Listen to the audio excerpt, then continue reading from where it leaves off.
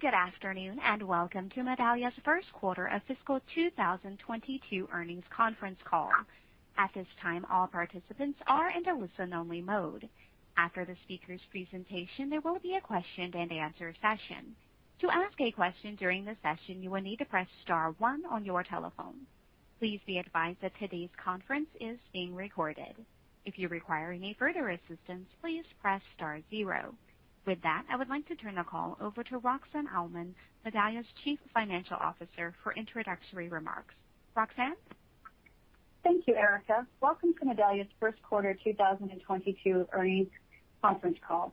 We issued our earnings release a short time ago and furnished the related Form 8-K to the SEC. To access the press release, please see the investor relations section of our website. With me on the call today is Leslie Stretch, President and CEO of Medallia. Before we begin, please remember, during the course of this call, we expect to make forward-looking statements about the operations and future results at Medallia that may vary and involve many assumptions, risks, and uncertainties, including those related to the COVID-19 pandemic. To the extent possible, our forward-looking statements seek to take into account the impact of COVID-19. However, the crisis that this pandemic has created is very fluid, and the situation is constantly evolving.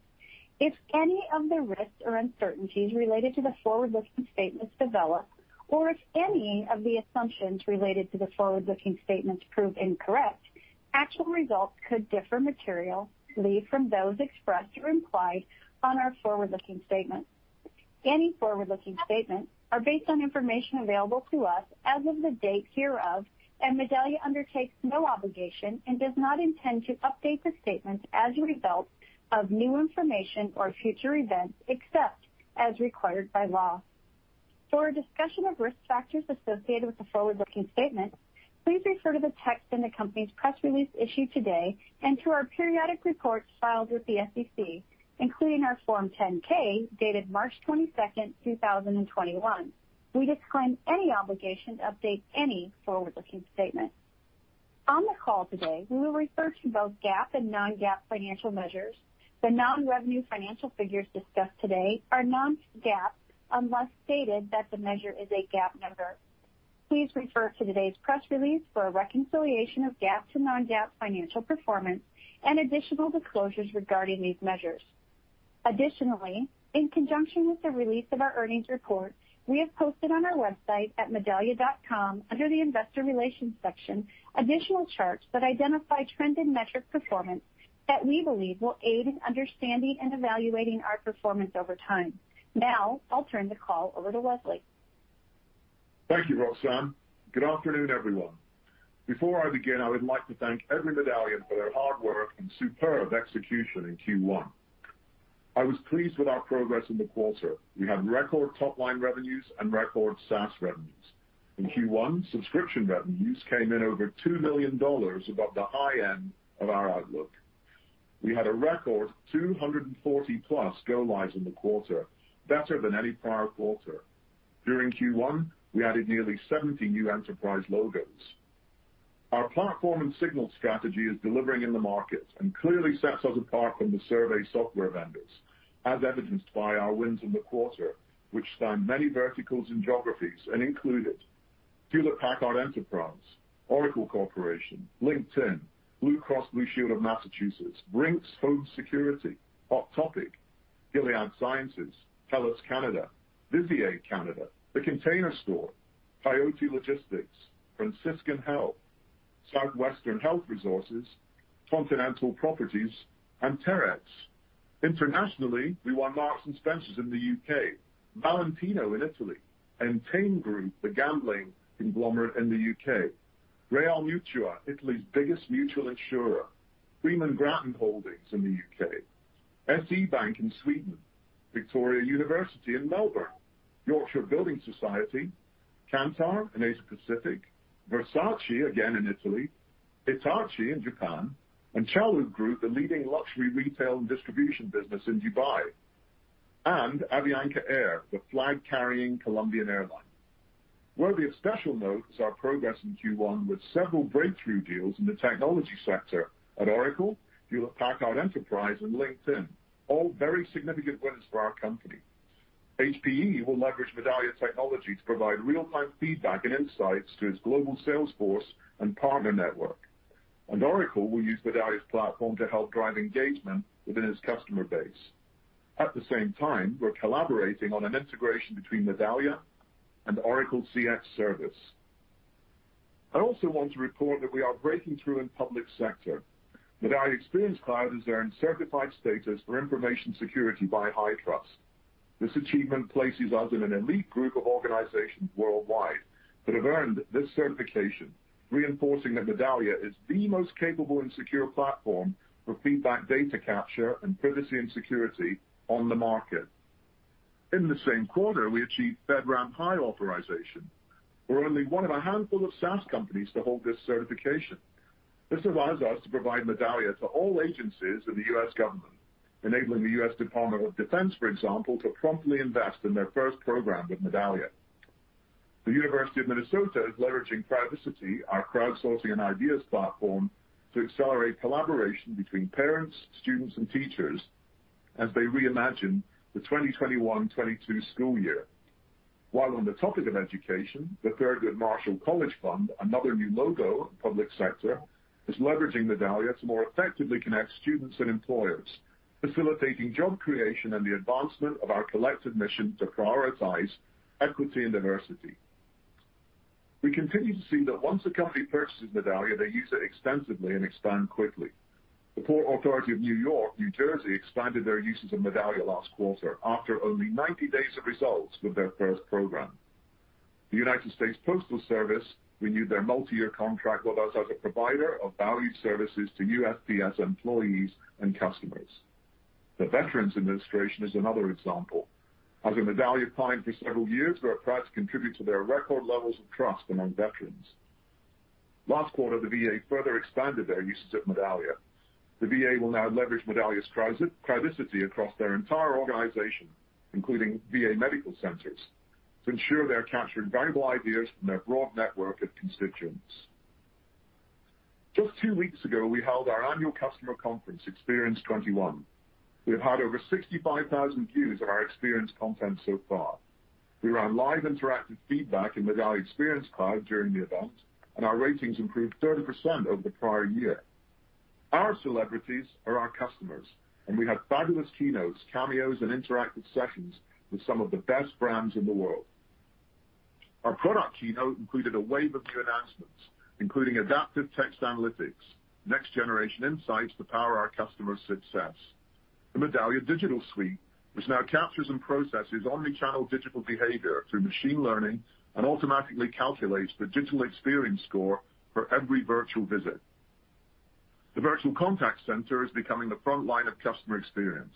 Contact centers witnessed an increase of 300% more calls than usual during the pandemic, and a corresponding increase in digital interactions, chat, and emails occurred. This all happened while 90% of global contact center agents were forced to work from home. With 72% of consumers likely to switch companies as a result of poor service, it is vital that we coach individuals in our customers' virtual contact centers to be high-performing and representative of brand for best experience. We have 2 key technologies to address the needs of the virtual contact center, Medallia Speech and Stella Connect, as well as great partnerships with companies like Five9 to help us build the contact center solutions of the future. Turning to our employee experience capability, our employee experience customer count grew to nearly 150, an increase of approximately 50% in less than a year. Treating employees like customers and creating the same high-fidelity understanding of the employee experience has never been more crucial. Our new employee MicroPulse digital EX solution allows companies to capture in-the-moment feedback through any app for all employees. At the same time, our new employee MicroPulse diversity and inclusion solution helps organizations understand how company culture and inclusion positively impacts the work environment. Our new industry employee experience benchmarks for HR leaders, powered by our partnership with DecisionWise, gives our customers the ability to compare important internal metrics with peers. We also announced our new market research leader experience, a fully self-service ad hoc survey platform with a variety of market research question types and the ability to capture video feedback all in one. You can launch a research project and a survey in minutes. We announced Total Experience Profiles, powered by Medallia's Experience Data Platform. Total Experience Profiles leveraging signals from 100% of experiences to provide a complete timeline of every interaction with your company, whether online, phone, via chat, or in person. Total Experience Profiles enable informed actions in sales, marketing, and service by delivering lifetime access to sentiment and feedback history. This enables the ultimate personalization context for optimized customer interaction. We continue to make progress with our all-important ecosystem. As I previously reported, we were awarded America's Top App Developer Partner of the Year by ServiceNow, and Medallia was named the fastest-growing ISV Partner of the Year for Salesforce. Just recently, we were also awarded Digital Experience Global ISV Partner of the Year for Adobe. In addition, we just launched early availability of upcoming new applications for Microsoft Dynamics, Salesforce Marketing Cloud, and Oracle Service Cloud. At the same time, we just announced the Medallia Developer Network, a complete suite of open APIs, a no-code, low-code development platform for partners and developers to easily build connectors and applications which they can then publish on Medallia Exchange, our application directory. We've also intensified our focus on environmental and social goals. Employees are taking a stand and expecting their executives to listen and act. Today, employee activism is shaping the C-level agenda in ways we've never really seen before. Medallia is putting this front and center by bringing on Rene Carayol as a leader to focus on our environmental, social, and governance policies and goals. We just released our first global impact report that adopted the SASB, Sustainability Accounting Standards Board, reporting framework. Now, looking forward, Q2 has started well, with the top showing in the Forrester Wave. As I mentioned, we also had a record number of attendees at our annual experience conference with superb in-the-moment feedback accessible for all sessions. Our opportunity pipeline is healthy. You've heard me talk before about the importance of connecting insight to action. In this vein, we already executed in Q2 our largest ever messaging deal with a major hotel chain, delivering a completely touchless messaging service to over 1,000 global hotels, giving guests the ability to order services, check out, and communicate with the hotel personnel and systems, whilst at the same time preserving the messaging data as well as feedback for insight discovery. I'm very excited about our prospects. We're focused on execution for the rest of this year, with a larger team of quota-bearing salespeople and growing channel capability, with more product to sell than our rivals, and an unmatched reputation as the innovation leader, backed up by the opinions of the most credible industry analysts and partners. We're well positioned to re-accelerate our subscription growth in FY22. I'll now hand over to Roxanne to cover our financial performance in more detail.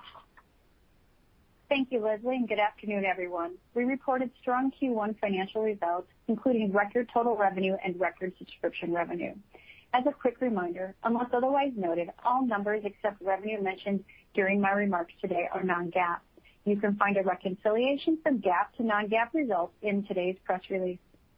Total revenue for Q1 was $131.4 million, an increase of $18.7 million or 17% over Q1 of fiscal 2021.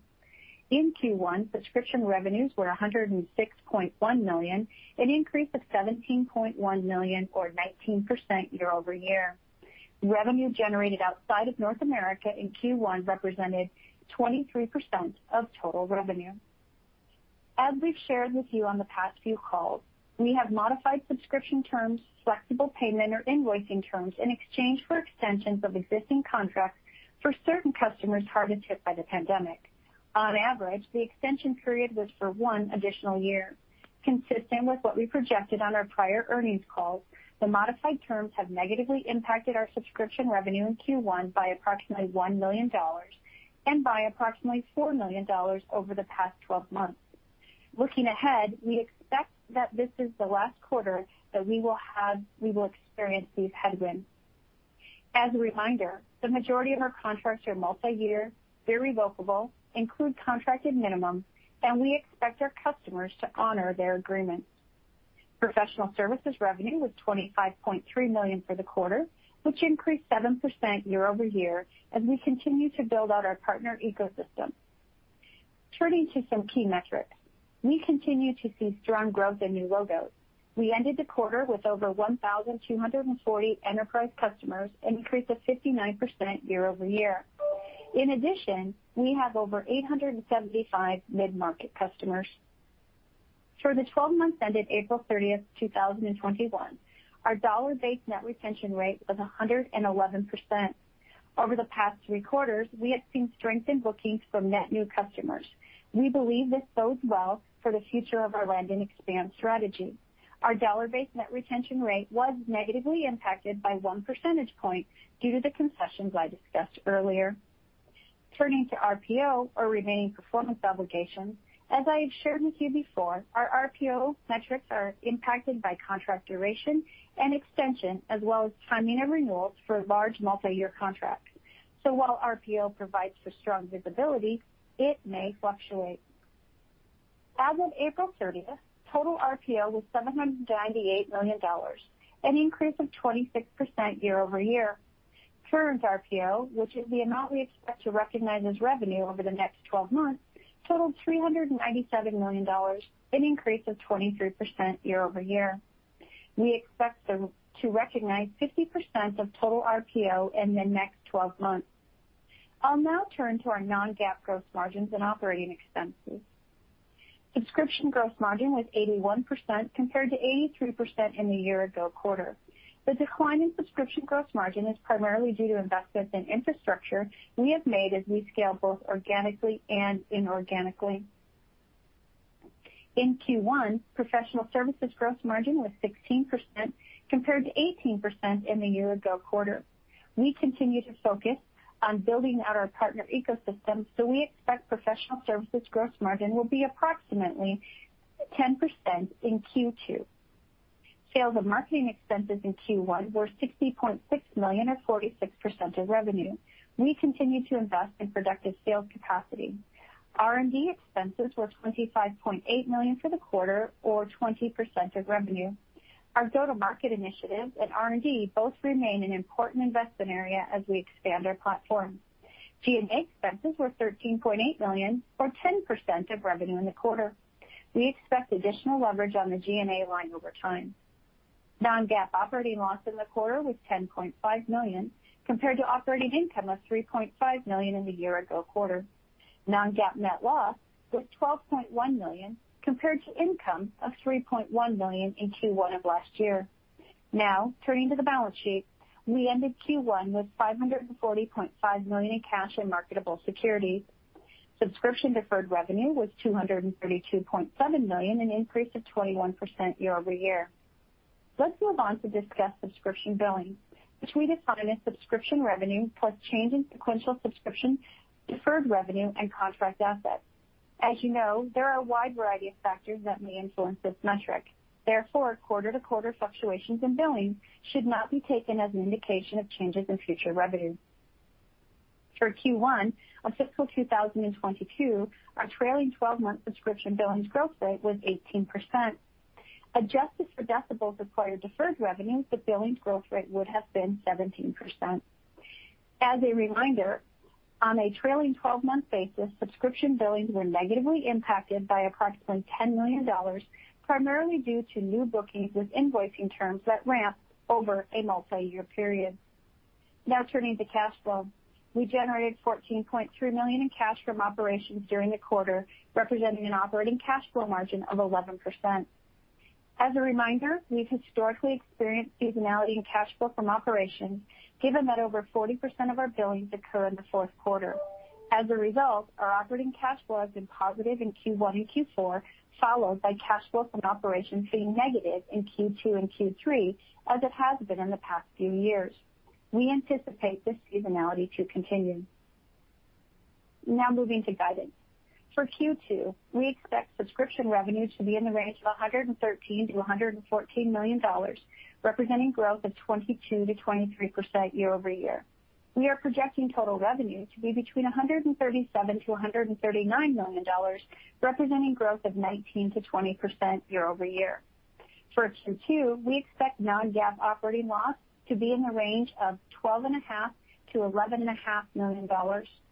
Looking ahead, we expect other income and expense to be a quarterly expense between $500,000 and $800,000, primarily due to interest expense associated with our convertible debt. We project income tax to be a quarterly expense in the range of $600,000 to $1.1 million.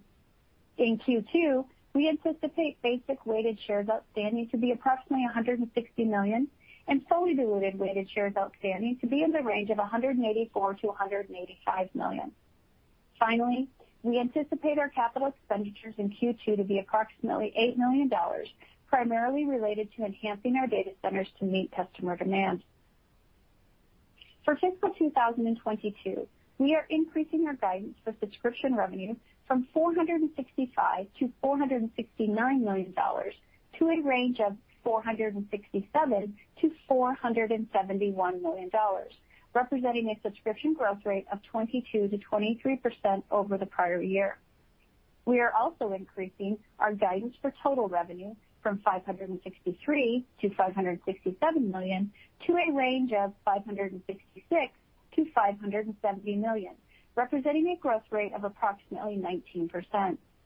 We continue to expect revenue to follow a similar pattern for this year, with more than 50% of annual revenue to be recognized in the seasonally stronger second half. Professional services revenue growth is projected to be in the low single digits, as we have significantly expanded and plan to continue to expand the number of SI partners for this year. For fiscal 2022, we expect non-GAAP operating loss to be in the range of $22 to $20 million. For fiscal 2022, we expect basic weighted shares outstanding to be approximately 164 million and fully diluted weighted shares outstanding to be in the range of 185 to 187 million. Finally, we continue to expect our capital expenditures in fiscal 2022 to be a little over $30 million. Leslie and I will now take your questions. Operator? As a reminder, to ask a question, you will need to press star 1 on your telephone. To withdraw your question, press the pound key. Please stand by while we compile the Q&A roster. Your first question is from Rob Oliver with Baird. Great. Thank you guys very much, and apologize if for the connection if it's not great. Leslie, question for you, just on the Fed opportunity, obviously very exciting. We've been tracking VA for a while, and the nice expansion there. You also mentioned DoD. Do you have all the feet on the ground that you need in Fed to execute on the opportunity now, or is that still a part of the sales hiring ramp? And then, is it going to be a normal Fed spend year? I know a lot of employees are going to be at home, and does that also create an opportunity for you guys on the employee experience sales side for Fed? So a lot in there. I appreciate that. Then I had a quick follow-up for Roxanne. No, super question. Well, I've got all of our team are probably listening to this, so if I tell them we've got enough feet on the street, they'll all be shaking their heads.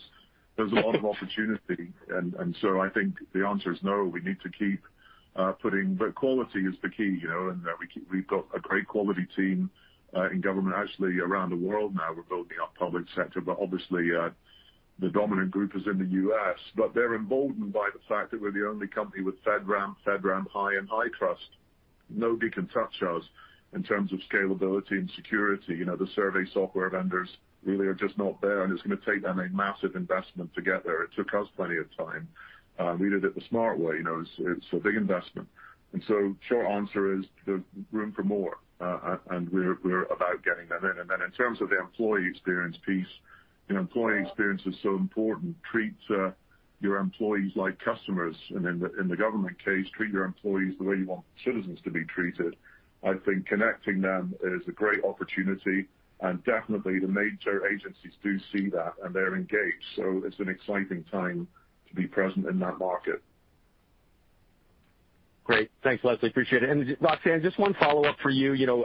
Appreciated, the details around the modification of the billing terms, and obviously market improvement relative to last quarter. And I know you said this is the last quarter where that, would be an impact. Is that just purely because of the improvement in the end markets? Is there anything else that you guys have done from a product perspective or bundling or anything else that you guys have done to address that? Or is that just, your end markets getting better, which, sounds like with Avianco and with the hotel deal. It sounds like year-end markets are decidedly improved, but just curious on that. Thanks, guys.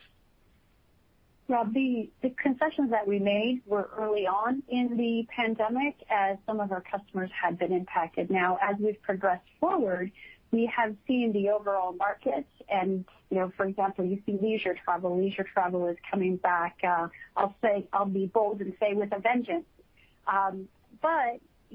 So what we've seen is from the concessions early on, we have seen overall improvements. We've seen overall demand, especially in travel and hospitality, as I said, around the leisure side. But as I say that, I want us to think about corporate travel, and corporate travel has not recovered to the levels it was before. And I'm not sure when corporate travel will recover and to what level. However, I don't expect that the corporate travel will result in any additional concessions based on what I've seen at this point in time. So I'm pleased with what I see from the change over the last several quarters. Great. Thank you guys again. Thanks, Rob. Your next question is from Daniel Bartus with Bank of America. Hi, this is actually Tanika on for Dan. Thanks for taking my question. My question is around new logos. Congrats, your new logos have been growing really strongly. So I wanted to understand, is that more of a greenfield opportunity, or do you see it as replacing existing vendors, and have the competitive dynamics changed at all? Thanks so much. Yeah, great question. I mean, replacements is not really that exciting thing for us.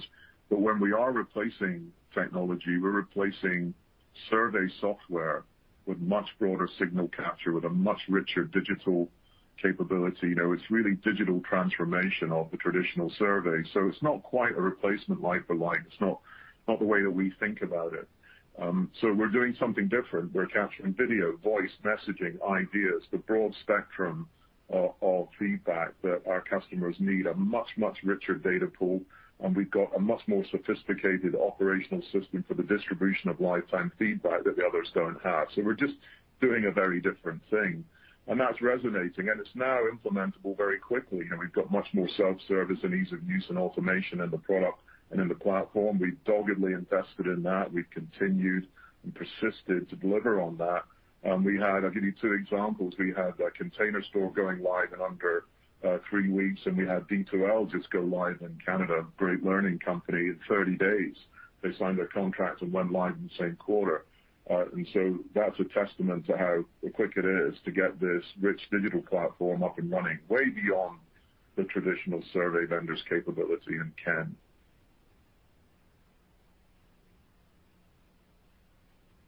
Your next That's question great to hear. Your next Thank you. question is from Chad Bennett with Craig-Hallum. Great. Thanks for taking my questions. A nice job coming out of the gates on the year. So, I mean, if I look at the new customer count, mid-market was very good, but even your enterprise new customer count, I thought, especially maybe for a first quarter, looked very good. And Roxanne, you sound certainly more constructive on the impacted verticals than you have, well, for pretty much a year. So I guess, what would you attribute, the new logo on the enterprise front, my perceived strength there? And also, are we to a point now where we can think about moving to kind of existing business, but we can think about net expansion, kind of accelerating more aggressively? I understand it's a 12-month look back, but do you have any kind of near-term data points that you believe we're going to see kind of a improvement there? Oh, that's a great question, Chad. I think when you stand back, though, and look at what is 1,800 or so total customers with annual contracts, whatever it is, it's a small number, relatively, to be honest. It's great. It's good. It's very solid. They're great. It's great quality. But there's a massive market here. There's a massive market here. We have invested in go-to-market in our field and marketing to capture that. And so that's where my focus is. I do think that the net retention will resolve nicely over time. But right now it's about net new, to be honest, and you've seen in the last 6 months, that winning that battle of the new is fantastic. It's great for the confidence of the team and the company. It's great for it reassures us around our product strategy, which is absolutely spot on target. And so that's really the focus. But I think over time, we'd like to be in a higher place on the net retention. But as I said, let's focus on winning and landing and expanding over time. Right. And then Roxanne, any other follow-up just in terms of, the expansion potential or maybe kind of nearer term metrics you're seeing around that? Yeah, Chad, you're right. When you look at our net retention rate, it is a backward-looking metric, and it has been impacted by a couple of things. One, it's been impacted by the concession. Two, although our overall gross retention rate has increased slightly over the last 12 months, the customers that were in these impacted industries did not expand at the same levels that they had historically prior to the pandemic year. So when I look at it, I anticipate that our NDR rate will be consistent in Q2, and then we will have some uptick, as Leslie said, as we move forward, and we may see some uptick in the. Thanks. Nice job. Thanks, Chad. Your next question is from Matt VanVliet with BTIG. Yeah, hi. Thanks for taking the question. Wanted to focus in on the contact center opportunity that you talked about, and you've really been investing heavily around. At this point, even at the customers that you are providing services to, do you have a sense of sort of how much of the total spend you're capturing now versus what the platform is ultimately capable of doing? And then also, as you look out, are you primarily in cloud-based contact centers now, or have you been able to penetrate some of the legacy larger on-prem versions as well?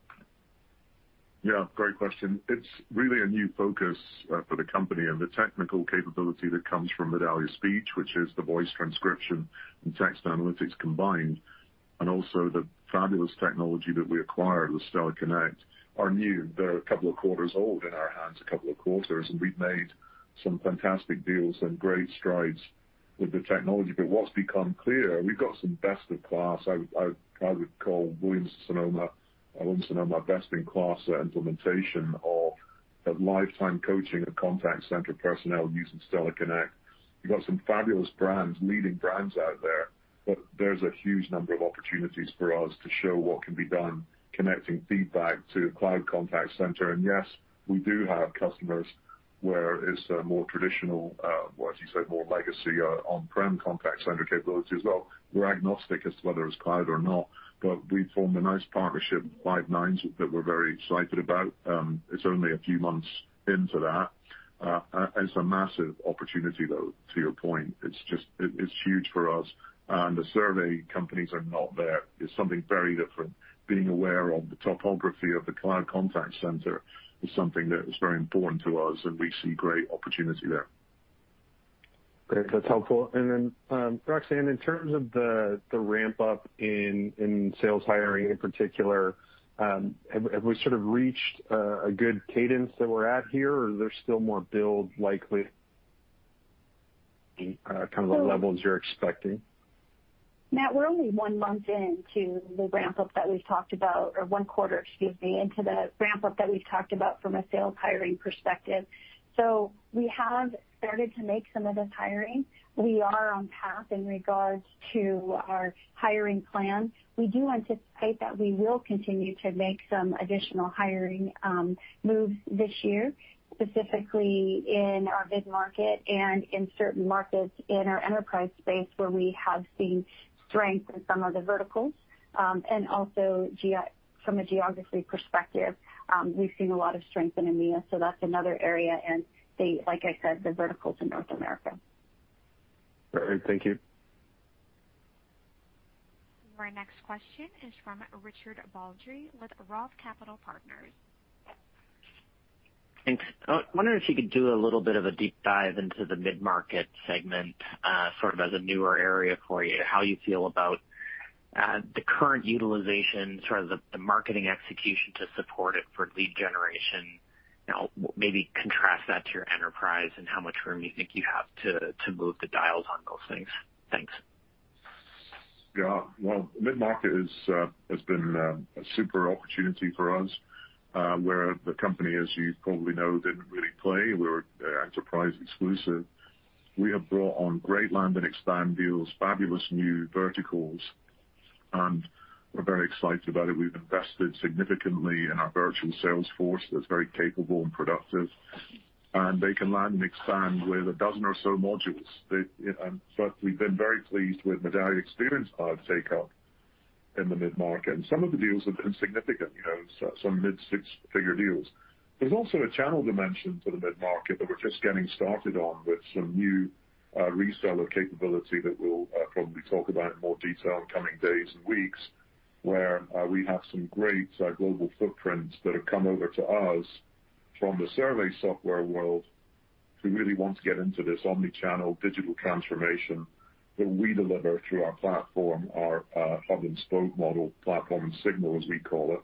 And so very excited about the growth in the mid-market, very pleased with the performance of the team. They did very well in Q4 and again in Q1. Then you've actually continued to be active in M&A even while COVID's been sort of an overhang to portability. How do you think that changes, or the environment's changing, with the COVID sort of easing, at least domestically, as a headwind? I think that our M&A around bringing in signals that were part of the platform already, helping customers get that solution without them having to integrate it on their side. From us, they can get voice, video, messaging ideas. They can get the full spectrum of capability, or you can buy a survey software product and then add on voice from somebody else, add on video from somebody else, and you do the integration. I know which way I would go. It just doesn't make any sense to do that. And that has captured the imagination of the industry analysts, which has really been important for us. We got a great showing from Forrester based on the execution of this strategy. But I think we've also taken a lot of medicine around acquisitions. And so, I think we're going to be proven to be right as things unfold here. We can see it. It's decisive in our enterprise wins to have all of that signal capture and some of the other technology that we've acquired. For now, this year's execution year. This is all that execution. We've got enough. We might do the odd tuck-in here and there, nothing like the last acquisition that we did, Decibel, which was a significant one for us. But the rest of this year is execution. We have enough. We've got plenty of that, and we need now to focus on our channel evolution and build, focus on global and vertical expansion. We have relatively small footprints in APAC and Latin America. EMEA is getting bigger and had a fantastic run here. So that's what we're focused on, execution for the rest of the year. Last thing would be, if we think about your guide for sequential growth, it's very strong, sort of above what we've seen for quite a while now. Is there anything unusual in that, or do you feel like this is sort of getting back to normal business from an overall perspective? Thanks. No, Rich, there's nothing unusual in that guide. What our guide reflects is our overall strength that we see in the pipeline, the overall strength that we see in the business. And as you know, Rich, when we provide a guide, whether it's a quarterly guide or whether it is an annual guide, it is going to be a guide that we feel comfortable with. So this is purely a reflection of what we see going on in our business. Great. Congrats on a good start to the year. Thank you. Your next question is from Bhavan Suri with William Blair. Hey, guys. Can you hear me okay? Yep. Great. Congratulations. It was a great set of numbers, and the record go lives was great too. I guess let me start there with the record go lives. You gave us some color a couple of quarters ago about sort of average number of modules adopted. I'd love to understand if you're seeing the initial number of modules or deal sizes change with the new customers, especially sort of towards the end of the pandemic. I know when you'd come in, Leslie, you'd broken it down from $1 million deals will take, smaller deal sizes will grow. But are you seeing the small deal sizes expand as you've added so much more product to the base from an initial land perspective? Yeah, that's a great question. I think we are seeing some of that. We saw a little bit in Q4 and again in Q1. but we really are focused on giving our sales force the ability to meet the customers where they are. We come up against companies that are selling survey, and what the customer wants is digital, and they want unsolicited digital. So the new Decibel capability, voice of the silent majority, they want that. And so we're really focused on landing customers first and, adding on products later. But we have had some great wins that are a combination of full digital, so interactive digital and unsolicited digital, and survey. For example, we've had a lot of customers taking ideas and video independently and then coming back for survey later. So we've got the opportunity to really enter accounts from many different angles with our buyer population that's really hungry for digital transformation versus just the liquid paper, simple survey stuff that's out there. So that's really what's going on. Gotcha. And then I wanted to touch on sort of this idea of AI and automation, but tied to different data sets. So you could obviously automate, someone complains about a menu, they'll get directed to the food and beverage director at a hotel, and they can solve that problem. And you've got that technology. You've got partially AI, partially routing, partially workflow in there. But there's this concept of sort of observing a user and watching where they get stuck in a process and understanding that without having people look at it, sort of an AI-based computer vision learning process. Help me think through where that fits in the data scheme, the customer experience or employee experience scheme, the training scheme, and how does Medallia sort of absorb that data to drive a better outcome? Well, that's a great question. There's so many dimensions to that if we take the digital experience piece first, that's why we wanted to own Decibel rather than just be a partner with Decibel and others who look at that unsolicited spectrum that you talk about. We wanted to own that, and they have that capability, and we have the capability to understand the behavior of cohorts of customers. Just simple things like a breakdown in navigation on a website, abandoned transactions, what reasons, why, what are the reasons, and using the machine learning capabilities to understand and interpret and infer has turned out to be invaluable to our customers.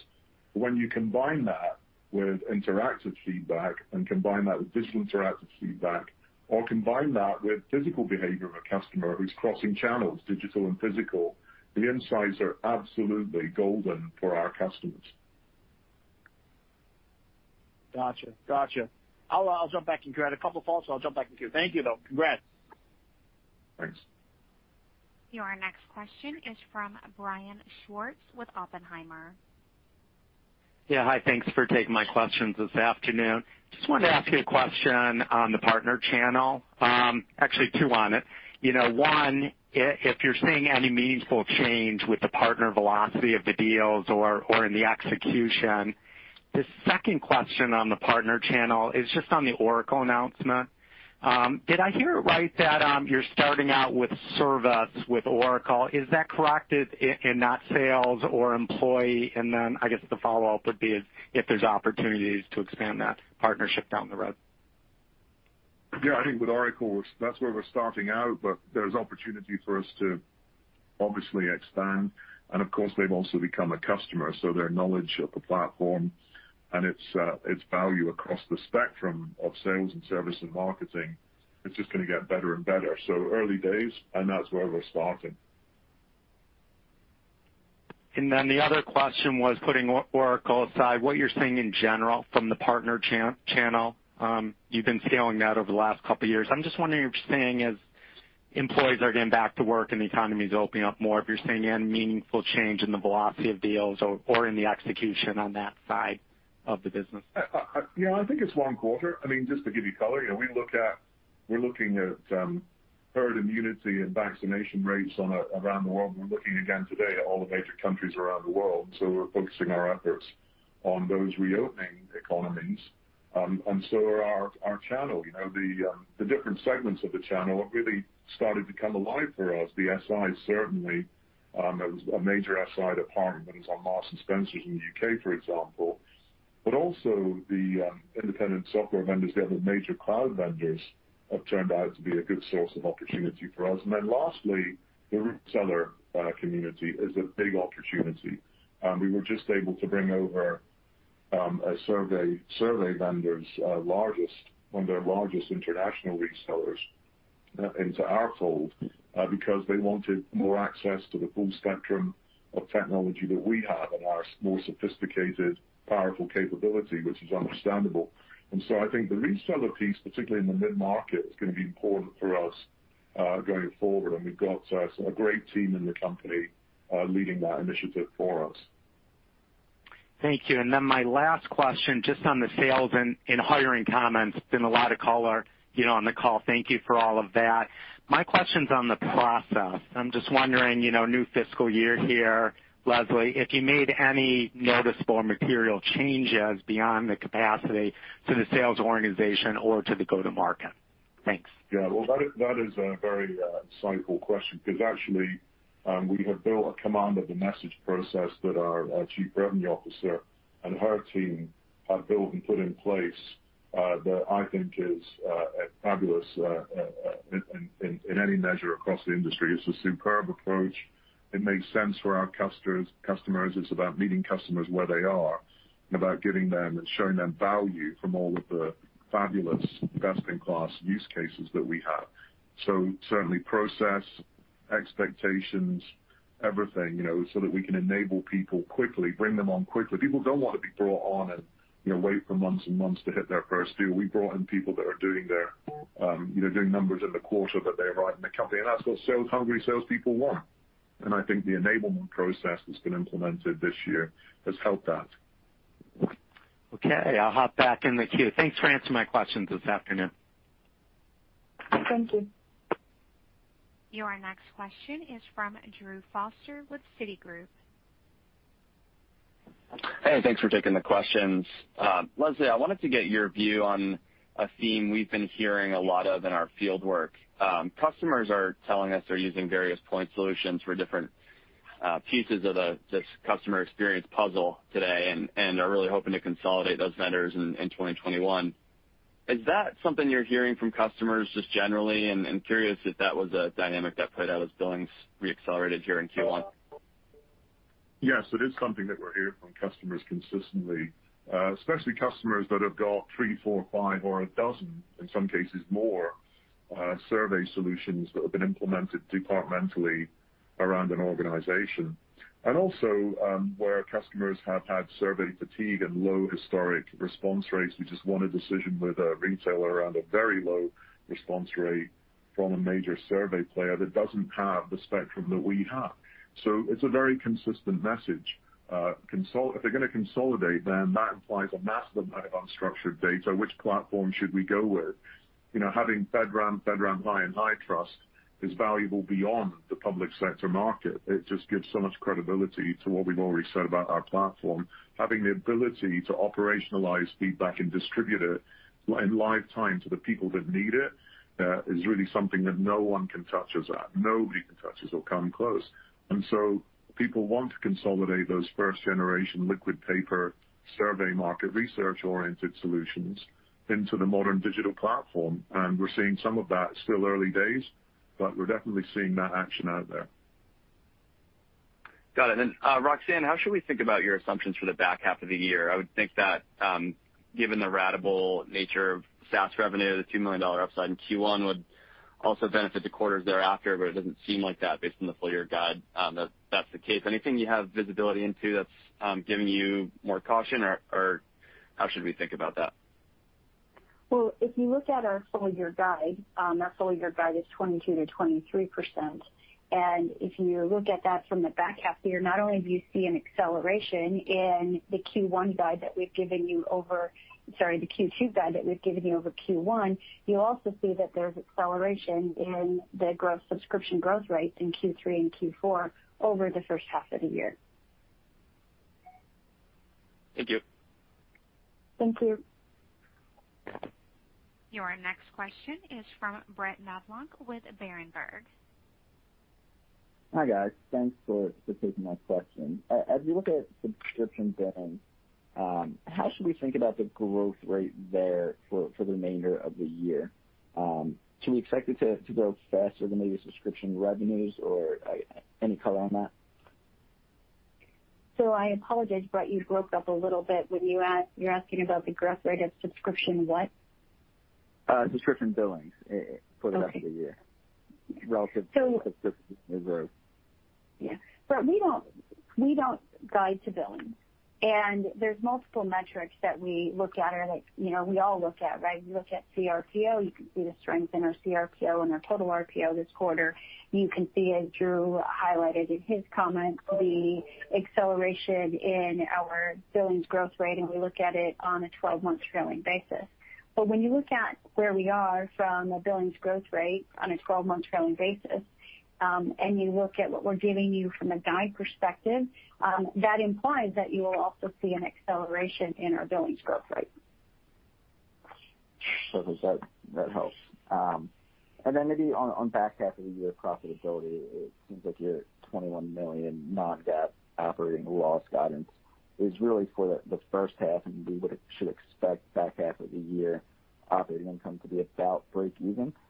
Should we see, I guess, sequential improvements as we enter the next year, or how should we think about the cadence of profitability improvements? So, Brett, that's a great question.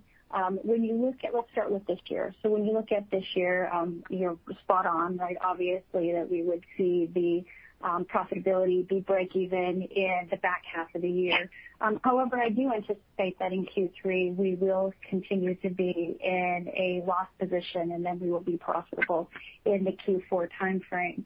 Now, as we move forward to FY23, we haven't given guidance, but there are a few things that you should think about, or things that we're considering. So we are monitoring our investments that we're making very closely and benchmarking them against the return that we are anticipating.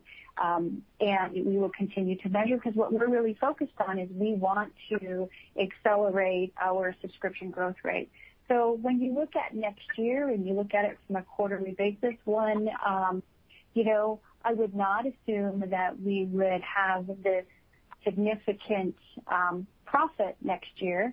But we have not, given you guidance for next year at this point. But when you also think about next year, I would think about the same seasonality as this year, that we would be, the income or losses would be higher/lower in the first half of the year than they would be in the second half. It would follow the same seasonality. Does that make sense what I'm saying? Yeah, no, that makes perfect sense. Thanks. Thank you. Your next question is from Scott Berg with Needham & Company. Hi, everyone. Thanks for taking my questions. I guess, Leslie, let's start off with your customer conference. What type of takeaways did you have this year versus last year, or maybe over the last 2 years, I guess? And then how did you view maybe customer engagement in the virtual format versus, more in person, which you're, certainly more used to? Yeah, super question, Scott. Yeah. Well, you can see that we're adding more and more logos. You can see the progress in the mid-market. It's never enough for me, but it's strong, given our coverage and the ramping of the new people that we brought on. I'm all in on virtual selling. While someone's flying to go and see a customer for 30 minutes, we can call them to their prospects and customers 5 or 6 times over. And I think we can get a great deal done in this medium, and it's working very well. Also implementing, doing 240 go-lives in a quarter, albeit, we're getting to go-lives faster now. We've got more automation, more self-service, so that's what we expected. But getting to that number of go-lives for our size of a business virtually is phenomenal. It's a record. And so I think the virtual way of working for us as a software company, as a cloud software company, is highly successful. We're still going to have meetings. We're still going to collaborate. And who knows where the hybrid physical virtual world pendulum will swing. But our team are enjoying themselves. They're working perhaps too hard in some cases. They're working very hard, and they're being successful, and they're confident. And we spend a lot of time with one another virtually, making sure that their needs are met. We're supporting one another, and we've got a great team, and they've really gelled virtually as well as they did physically. So we're very confident about their ability to use this medium successfully in the future, and also take advantage of the physical world when it comes back uniformly around the world. Got it. And then from a follow-up perspective, Roxanne, your deferred revenue there's quite a difference between the balance sheet and the cash flow statement this quarter, roughly $7 million in round numbers. Can you help us understand the difference? I assume it was acquisition-based, but it's a bigger difference than what we've seen historically. That's a great question, Scott. When I look at the acquired deferred implication on the 12-month trailing billings growth rate was about 1%. So it was not that significant. I don't have anything that specifically comes to mind that would stick out. That deferred revenue on the balance sheet is obviously total deferred, and then we do provide you in our supplemental schedule the SaaS deferred or the subscription deferred, and then our 12-month trailing billings growth rate is also calculated on the subscription deferred. Great. That's all I have. Thanks for taking my questions. Thank you. Your next question is from Terry Tillman with Truist Securities. Yeah, thanks for taking my questions, and I'll echo earlier comments in terms of a nice improvement in the quarter. Leslie, maybe the first question relates to looking at software and technology companies. You have some great logos there, HP, LinkedIn, and Oracle. Could you remind us, is this one of the kind of more emerging parts of your business? I mean, how does tech stack for you all in terms of mix of business? And these three in particular, what were their landings like? Were they sizable, or were they more kind of bite-sized but big future potential? And then I have a question for Roxanne. Yeah, no, these were significant. These were not bite-sized, which is why we called them out. So I think what's great about your question is that, software companies in particular, but technology companies think they can do this. And I think when they discover the sophistication and capability and power of our platform, they realize that there's a lot more to it. And so actually, I think the team that is in place now that is winning in the technology space has done a phenomenal job. I think it's one of the hardest spaces to sell to because people think you're bringing sand to the beach. They can do it. They're software companies. What's a little bit of feedback? It's just a wee survey. Well, it's not, is it? There's so much more to it. And so I think this is an important beachhead for us, actually. And, you should think of these as seven-figure types of lands, not bite-size. Or otherwise a very big bite, maybe. Okay. Maybe, Roxanne, for you in terms of, you may have mentioned this, but it was really good to see the CRPO growth, I think at 23%. That's, like about 5 points or so higher than the billings growth on a TTM basis.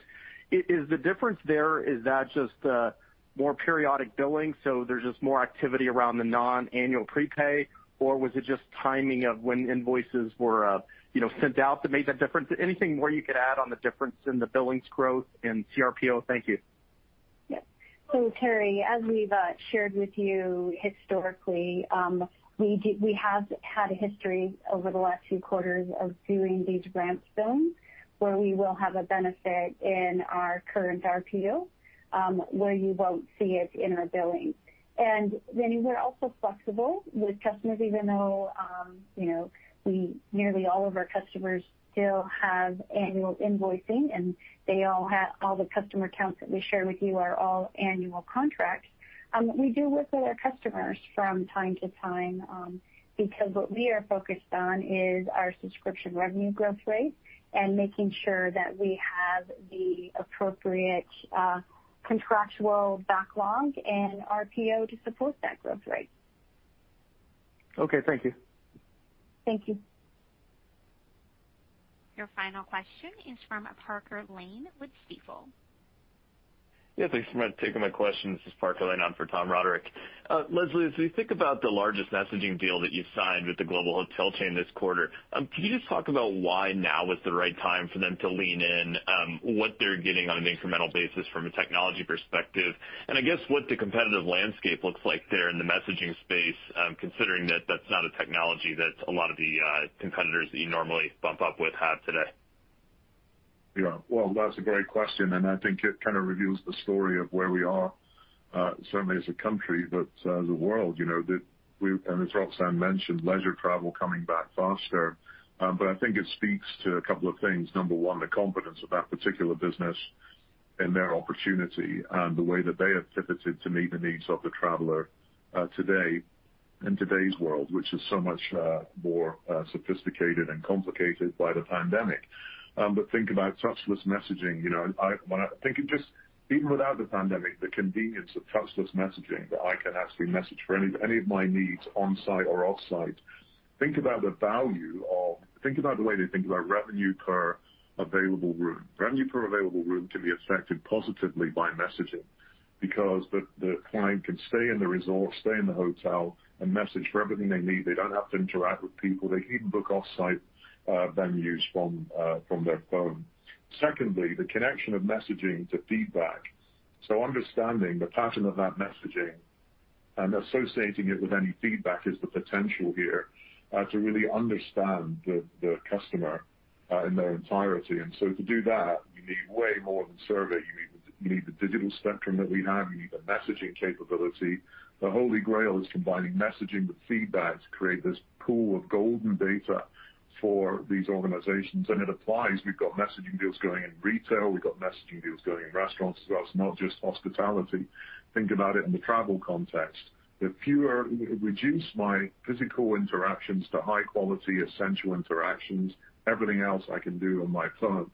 But that messaging needs to be captured as a corporate asset for our customers, not left to dwindle away as a personal messaging service. That's why messaging, as we have built it, is the right way to go for corporations.